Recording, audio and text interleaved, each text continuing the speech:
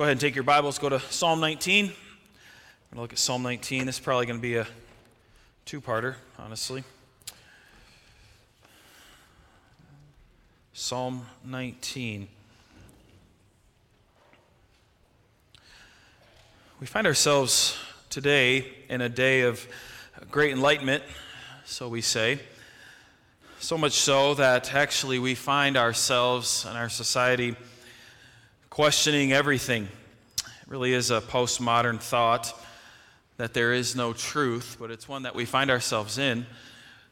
People, like I said, just questioning every truth that there is, whatever it might be, wondering if there really is any truth at all. And so you might find yourselves in that position at times with people who question everything all the time, and it can be a difficult spot to be in. Don't get me wrong, we still have people in our society who try to live in the sphere of, say, like scientific truth or natural truth, but even these are often questioned and debated. And in our psalm today, Psalm 19, David brings to us truth that is there, that is real, that we can hold on to, that we can believe in, that we can trust in. And one of the things that we see in this psalm, again, we won't be able to cover it all today, but we'll finish next week together in Psalm 19 here, is we see a flow of thought that's happening here that goes from creation, drawing us to God. That's why we sing these songs about creation and God being creator. But then the Word of God revealing God to us, revealing Himself to us, specifically through Jesus Christ, who's the Word made flesh. And then at the end of this psalm, what you'll see as I read it is David calls out for grace from this God, that God would impart grace in his life. And this really is the natural progression, and one that's been planned out by God through eternity. It's been planned before any creation ever was. This was the plan. This was the order of things, that creation would draw people in, but then the Word of God reveals God to people who then, as they hear the Word of God and they see God in creation, what they then do is the response is, please give me grace. Please pour grace out on me then. We see this even in Romans chapter 10. I know I told you to go to Psalm 19 and we will get there, but on the screen it should be up there. Romans 10, verse 13 through 17, Paul would later say this. He says, for everyone who calls on the name of the Lord will be saved. We could spend a whole sermon on that, honestly. It's a verse that I read often at funerals because it's true. Everyone who calls on the name of the Lord will be saved. No exceptions. But Paul then goes on to say, how then will they call on him in whom they have not believed? And how are they to believe in him in whom they have never heard? And how are they to hear without someone preaching? And how are they to preach unless they are sent? As it is written, how beautiful are the feet of those who preach the good news.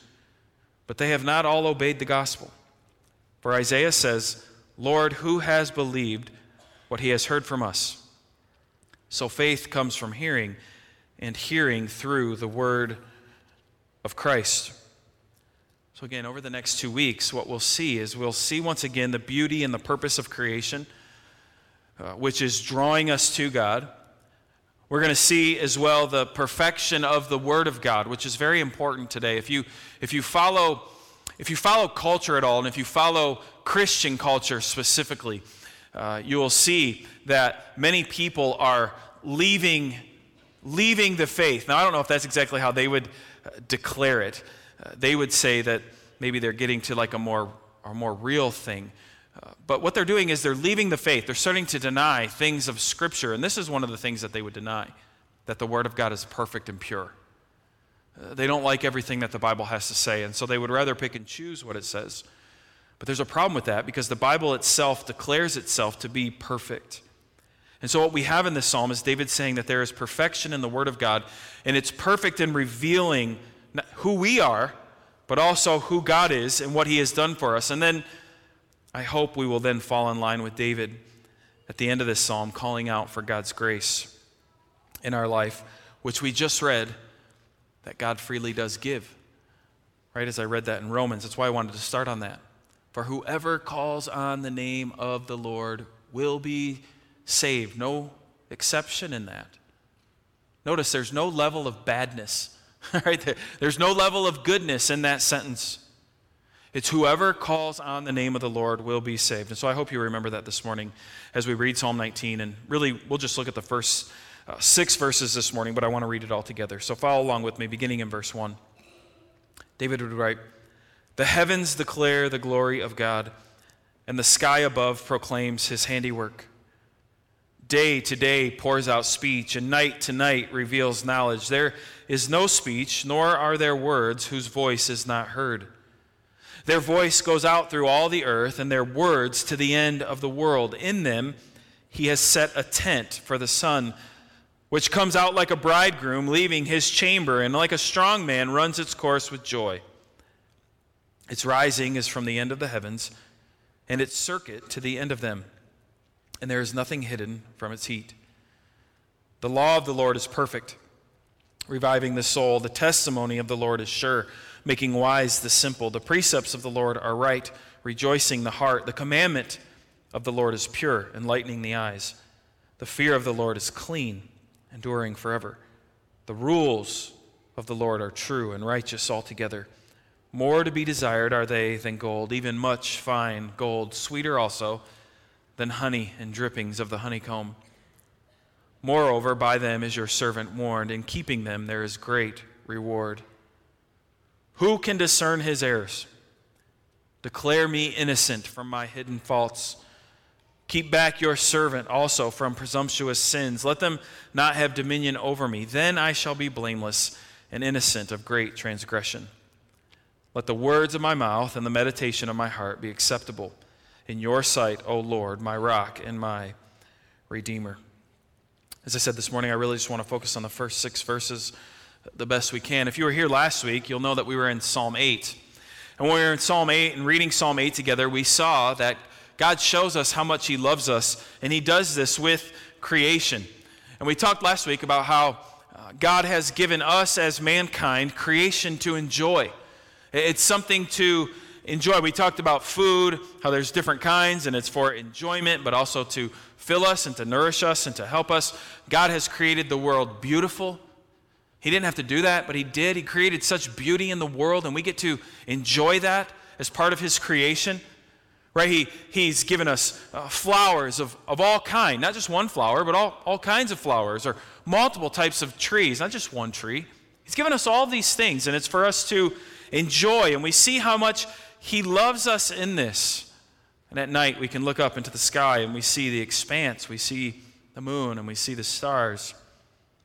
And Psalm 8 told us to enjoy these things. That's one of the purpose of creation, that we get to enjoy God in this.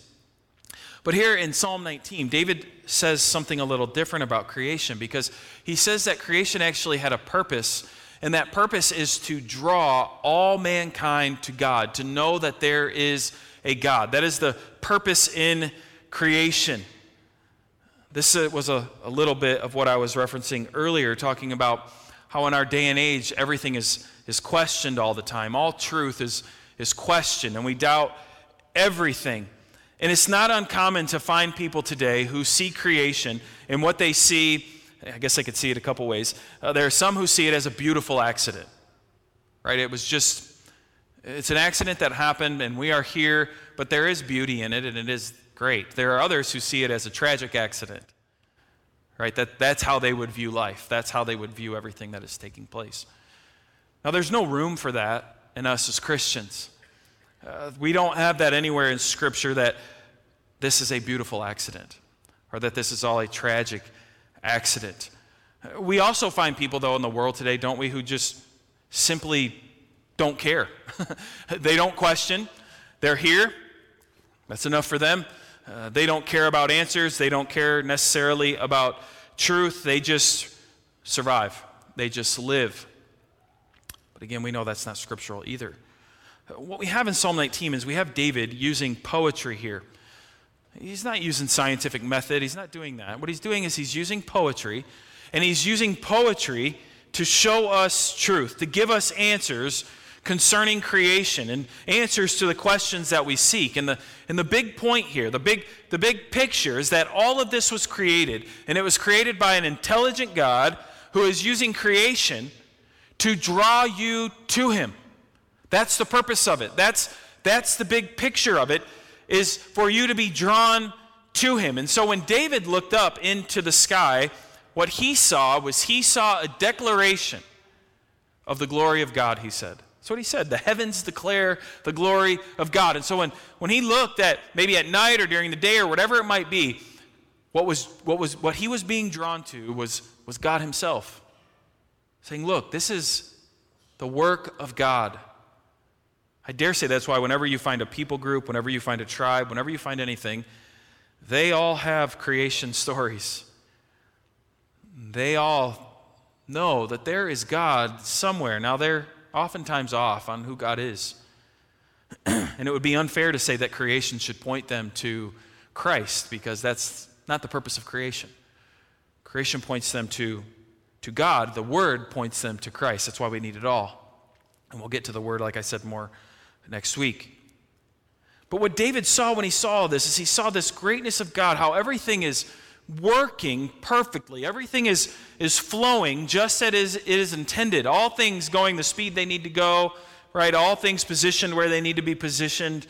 All things, the temperature or whatever it might need to be, exactly how it needed to be for life to be sustained. And what this does is it declares the handiwork of God. It declares a design. And with the design, there needs to be someone who designed it and who established it. And so that's what David is pointing us to here. And he does it poetically. That's what he's using. But he says things like each day to day, there's a story being told, and it's a story being told by God. And this story is that there is a God sustaining and maintaining all of it. And so every day we wake up, and there the sun is again, unless you're one of those people who wake up for some reason before the sun. And I'm sorry that you live that life. But the sun comes up again, doesn't it? And every day when we go to bed, the sun has went down again. Every time the rain comes, we know that this is to provide, isn't it? It provides drinking water for us. It provides nourishment for plants and for animals all over the world. You see, day to day is a story that is being told. The winds continue to whip just as they are supposed to. The oceans and the land continues to provide for us day in and day out. And so we have a story being told every single day of how good God is to us, and that there is a God drawing us to himself. And David doesn't just talk about the day, but he says night to night reveals knowledge. So during the day we can see and we can know, but even night itself we can see only at night. Well, nowadays, because we have technology, even in the day we can see it. But during David's time, it took nighttime to see the stars. It took nighttime to get a grasp of the bigness of it all and the beauty of it all. And so at night we see this vastness of the universe, and we get to lay our head down on our pillow with more knowledge than we had the day before.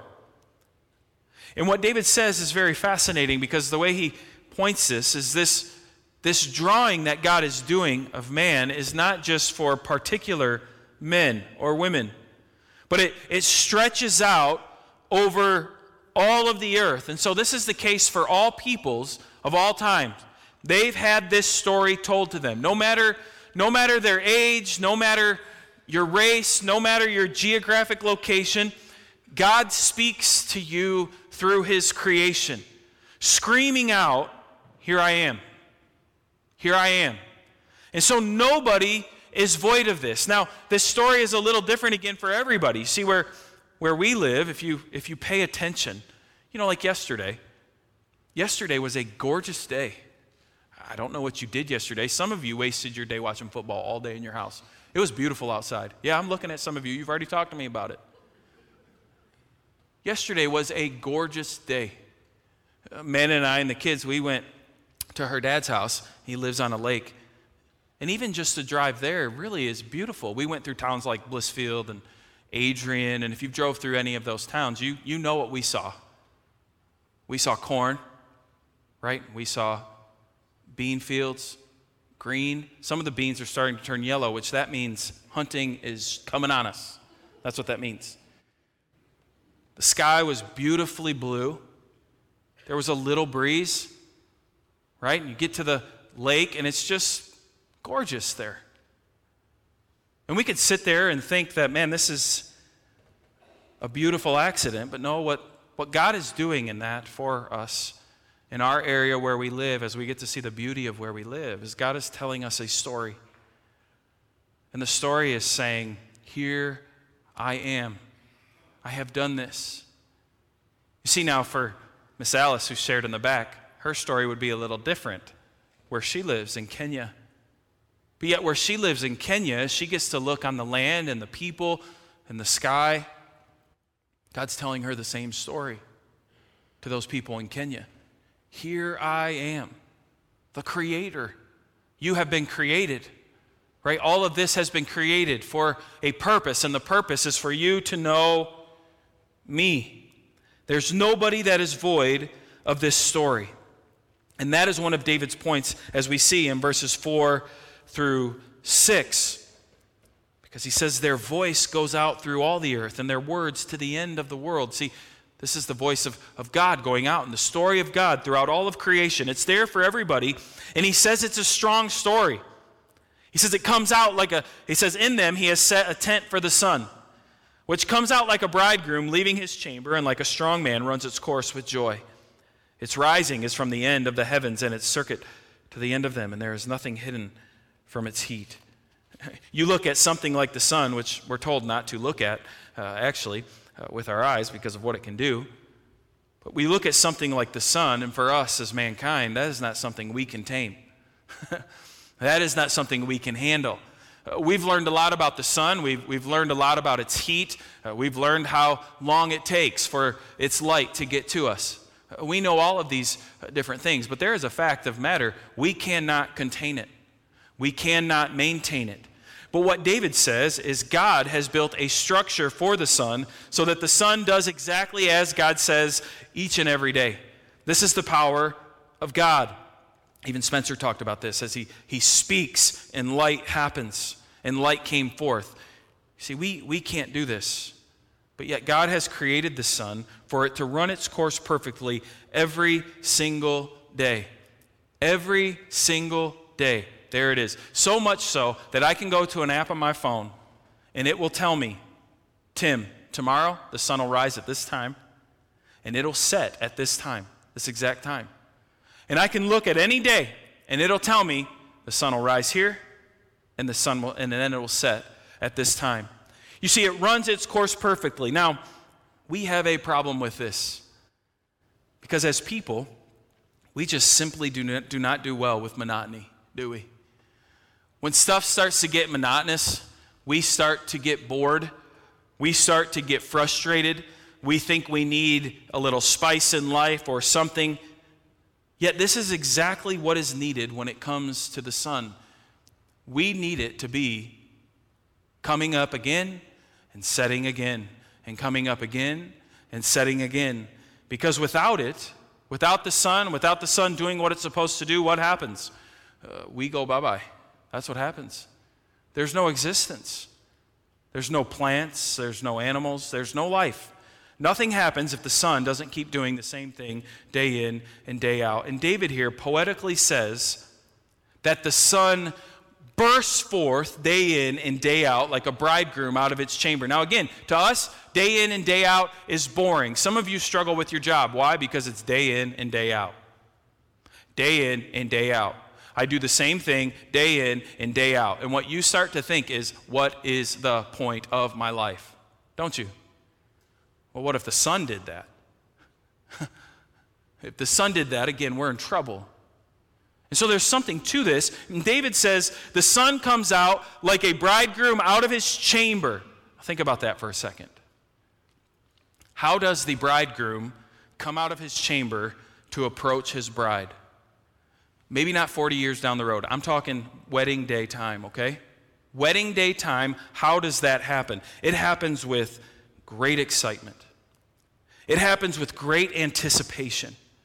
The groom comes out of his chamber and he's going to be escorted to the bride's chamber where he's going to then be able to marry his bride. And there's great excitement there and joy. this is happening. This is taking place. We are going to be married, right? I love her and she loves me. And this is how David describes the Son every single day. And then he also describes it another way, doesn't he? He describes it like an athlete. He says, and like a strong man who runs its course with joy. All the preparation, all the planning. What is it for? It's for game day. It's for the day when I can play the game. All that sweat, all that hurt, all that struggle. Why? So that on game day we can go and we can perform. This is the sun every day, rising again. Why? Because God is declaring to us, I am here. I am here. And God wants us to see the greatness of his creation. He set all of this up to work so that we again can know he is there. And not just that he's there, but as we saw in Psalm 8, that he cares for us.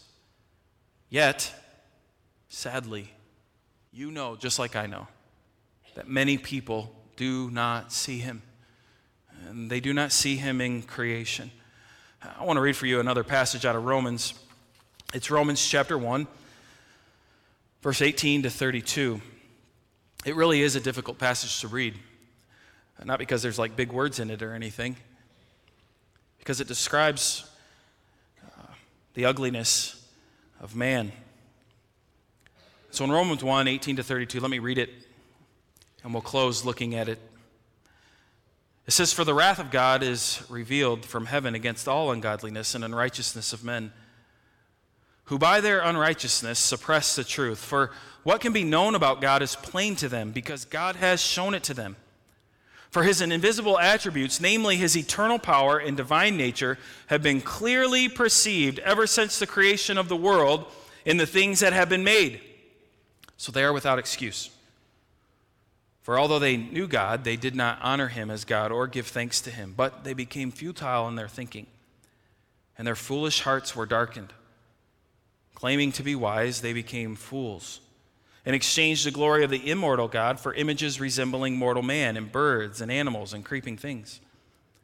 Therefore, God gave them up in the lusts of their hearts to impurity, to the dishonoring of their bodies among themselves, because they exchanged the truth about God for a lie and worshiped and served the creature rather than the Creator, who is blessed forever. Amen. For this reason, God gave them up to dishonorable passions. For their women exchanged natural relations for those that are contrary to nature, and the men likewise gave up natural relations with women and were consumed with passion for one another, men committing shameless acts with men and receiving in themselves the due penalty for their error. And since they did not see fit to acknowledge God, God gave them up to a debased mind, to do what ought not to be done. They were filled with all manner of unrighteousness, evil, covetousness, malice. They're full of envy, murder, strife, deceit, maliciousness. They're gossips, slanderers, haters of God, insolent, haughty, boastful, inventors of evil, disobedient to parents, foolish, faithless, heartless, ruthless. Though they know God's righteous decree that those who practice such things deserve to die, they not only do them, but give approval to those who practice them."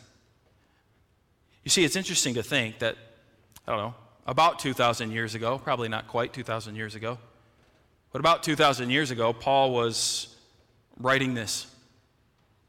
He was writing this during his time on earth. Yet I dare say that as I read it, what you thought about was our society. You weren't thinking about Paul's society. You were thinking about our society. You were thinking probably about your neighbors or your coworkers who you feel I described as we read Romans 1, 18 to 32, right? Which makes it so applicable because Paul says God clearly has shown that he is there in creation. That's what he said. His invisible attributes are there. There's no excuse. They're there to be known, but you would not acknowledge him. You made carved images. You worshiped other gods. And so what happened? He gave you over to a debased mind. And as a result, we see the list of sin that was evident and took place. And it is hard not to think about our old culture because as we read Romans 1, we know that this is running rampant in our culture, even going so far to fall into the lie of homosexuality, denying gender, and a litany of other lies that we say today actually is righteous and good and loving. So you can see where that debased mind has just been handed over. Here you go, live in your filth. If you're going to deny me, then this is what's going to take place. Now, as we read a passage like that, and I said, we think about maybe neighbors or maybe even family members or, I don't know, coworkers, whatever it might be. What tends to happen is it can come about where we start to get pretty angry. There can be an anger that starts to build up on the inside and a rage that builds up on the inside, because as we read Romans 1:18-32 and we read that after reading Psalm 19, we can get so frustrated because we say these people are so stupid. Right? Maybe you've said that before. These people are so idiotic. How can they not see? How can they say that it's all by accident? How can they not understand that God is the one in control of all this, that He's created them? He's created them in His image. How can they just simply not understand that there is a God who loves them, that He sent His Son to die for them so they could be forgiven of their sin? Why would they not come and worship Him? Why would they not recognize that and praise Him? The answer to that is God has to open their eyes to that truth. God has to be the one to help them to see that. God has to be the one to reveal Himself to them. This is where we're going to go next week when we look at the Word of God and how important the Word of God is. And so hopefully you'll read ahead and do some studying on your own. But one of the things I want to remind you, and I need to be reminded of this as well, is when I read Romans 1:18-32, I'm not just reading the story of my neighbors. I'm reading the story of Tim. I'm reading my own story.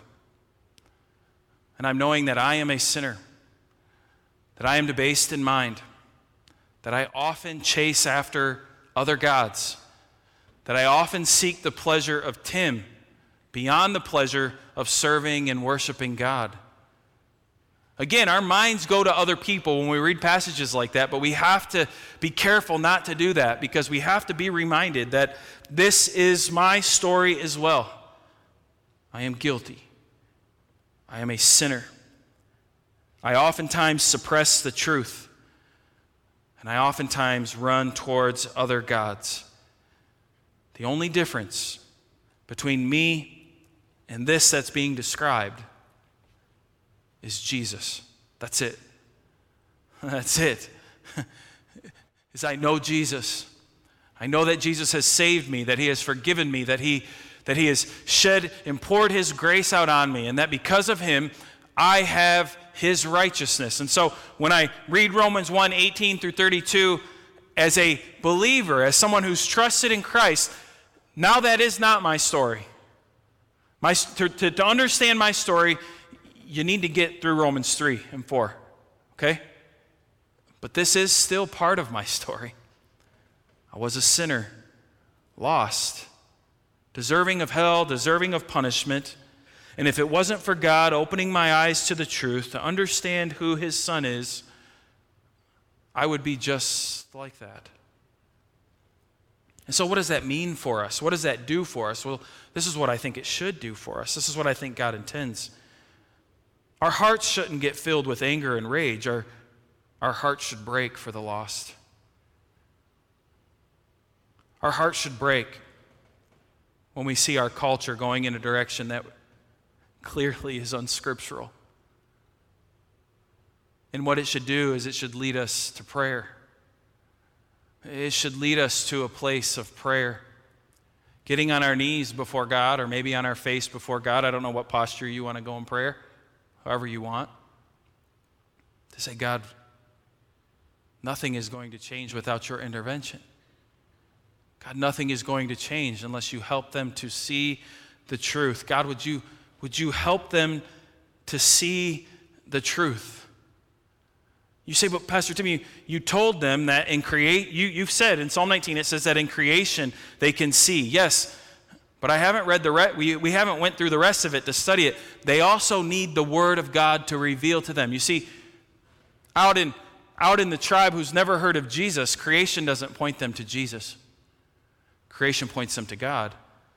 The Word of God points them to Jesus. And you see, this is where God has allowed you and I to step in. God has allowed you and I as Christians to step into this, to be able to go and to proclaim the gospel to a lost and dying world. To be able to tell them that there is a God that loves them, and they say, how could you say he loves me? And you can point to creation and say, look at this. This is because of him. You wouldn't have any of this if it wasn't for him.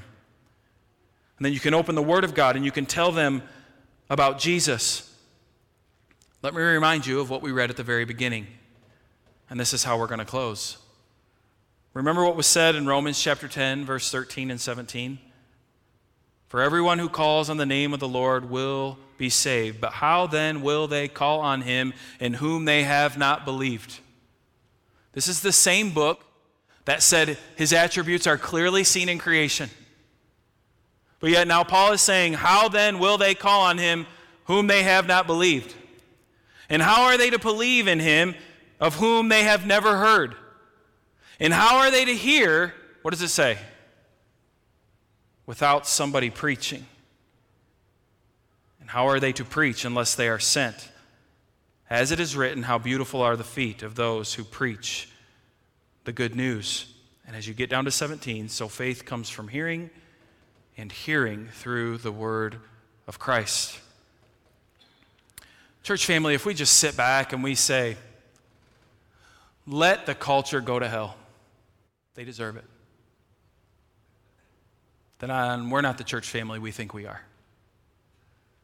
If we can just sit back and be so angry because they would put that on TV, if we can just sit back and be so angry and go, you know what the problem is? Public school. I hate public school. And we can just sit and lambaste and get so mad and angry, and that's all we ever do. We are not the church that we've been called to be. Because Paul says, how are they to know unless somebody preaches to them? They're ignorant. They don't know any better. And it's our job as the church, as the kingdom of God, and it is our privilege to be able to step in and to say, we have the rest of the story.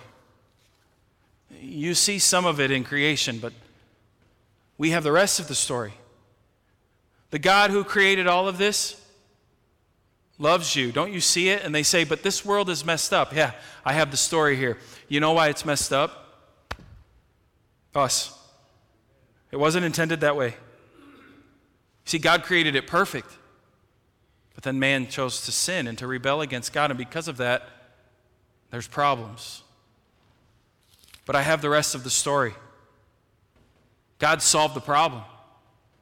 You can't solve it. God solved the problem.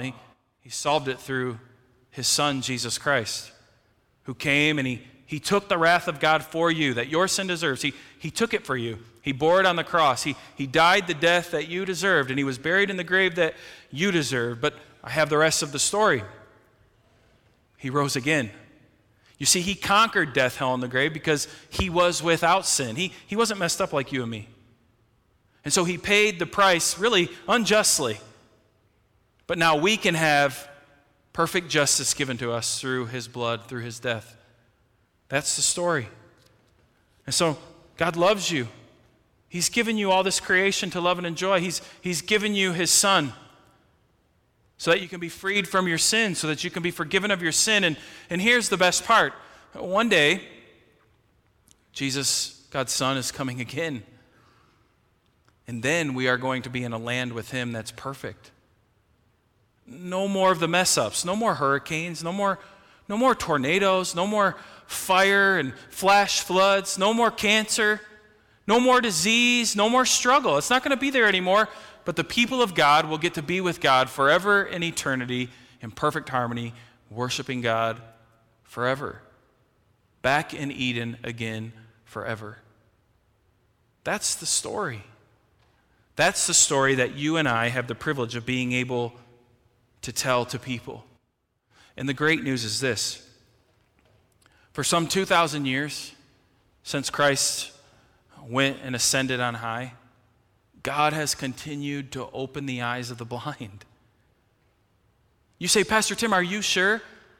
I'm positive because I'm talking to a bunch of people who used to be blind. I'm positive. And you're here.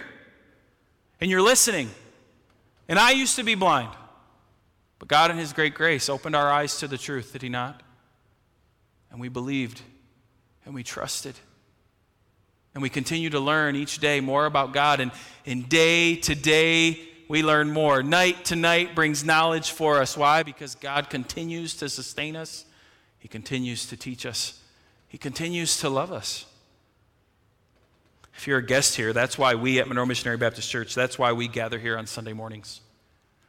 We gather here on Sunday mornings not to do anything crazy.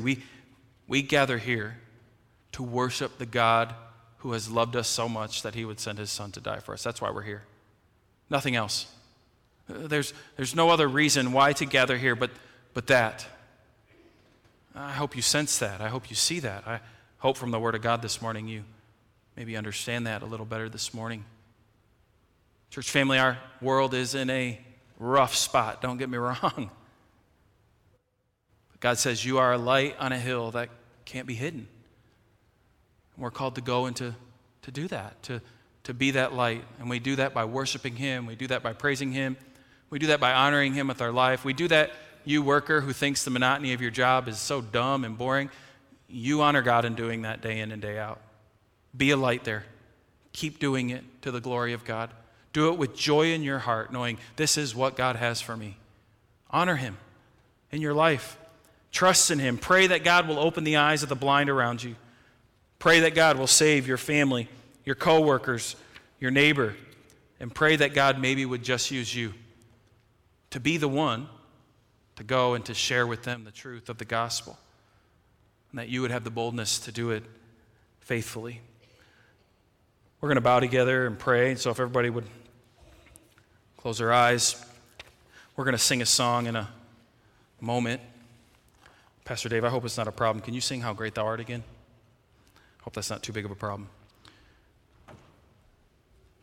But I hope that as we sing this song again, we've already sang it once, How Great Thou Art. I want you to hear the words and to know that we do serve a great God who's worthy of our praise and our adoration. God, we thank you for your word. We thank you for creation, how it points us to you. We thank you that you have revealed yourself through your Son, Jesus Christ, who would die for our sins. And God, we praise you because of him. God, I pray for that person here this morning, whoever that may be, who's just unsure. Maybe they walked in here today just thinking, I don't know if there is truth. I don't know everything about this world and what it says. God, I pray that just maybe today through your word and through the preaching of your word that you would open their eyes that there is truth and it's found in you and only in you. God, help us as Christians not to be haughty, not to be people just filled with anger and rage all the time, but to be people of compassion, people of grace, to be people who have a broken heart over the sin of this world and the lostness of this world, but to understand that, God, you sent Jesus to save this world, and anyone who calls on his name will be saved. God, I pray that we would believe in that we would trust that. Yes, there will be those who shun us. There will be those who don't like what's being said, and that's okay. Because, God, your word tells us that there will be those who will trust in Jesus, who you will save, who will become our brothers and our sisters in the Lord. And, God, this is the case all over the world. You've placed us here in Monroe in this little spot, this little part of the earth. But God, I'm thankful to know that there are churches all over the world preaching the gospel, sharing the gospel, and you are saving souls all over. God, we look forward to the day when you would return. We look forward to the day when we get to be with you, where we don't have any more pain. We don't have any more struggle, no more hurt at all, emotionally, physically, spiritually, where we get to be with you in the new heavens and the new earth, where everything is perfect as it was meant to be, and we get to dine with you, eat with you, we get to worship you. God, we pray that that day would come soon. But until then, help us to be faithful children, serving our Father as we're called to do. God, as we sing this song again, I know it's odd to sing it twice, but I just pray that we'd reflect on the words, that we'd worship you in it, we ask in Jesus' name. Amen.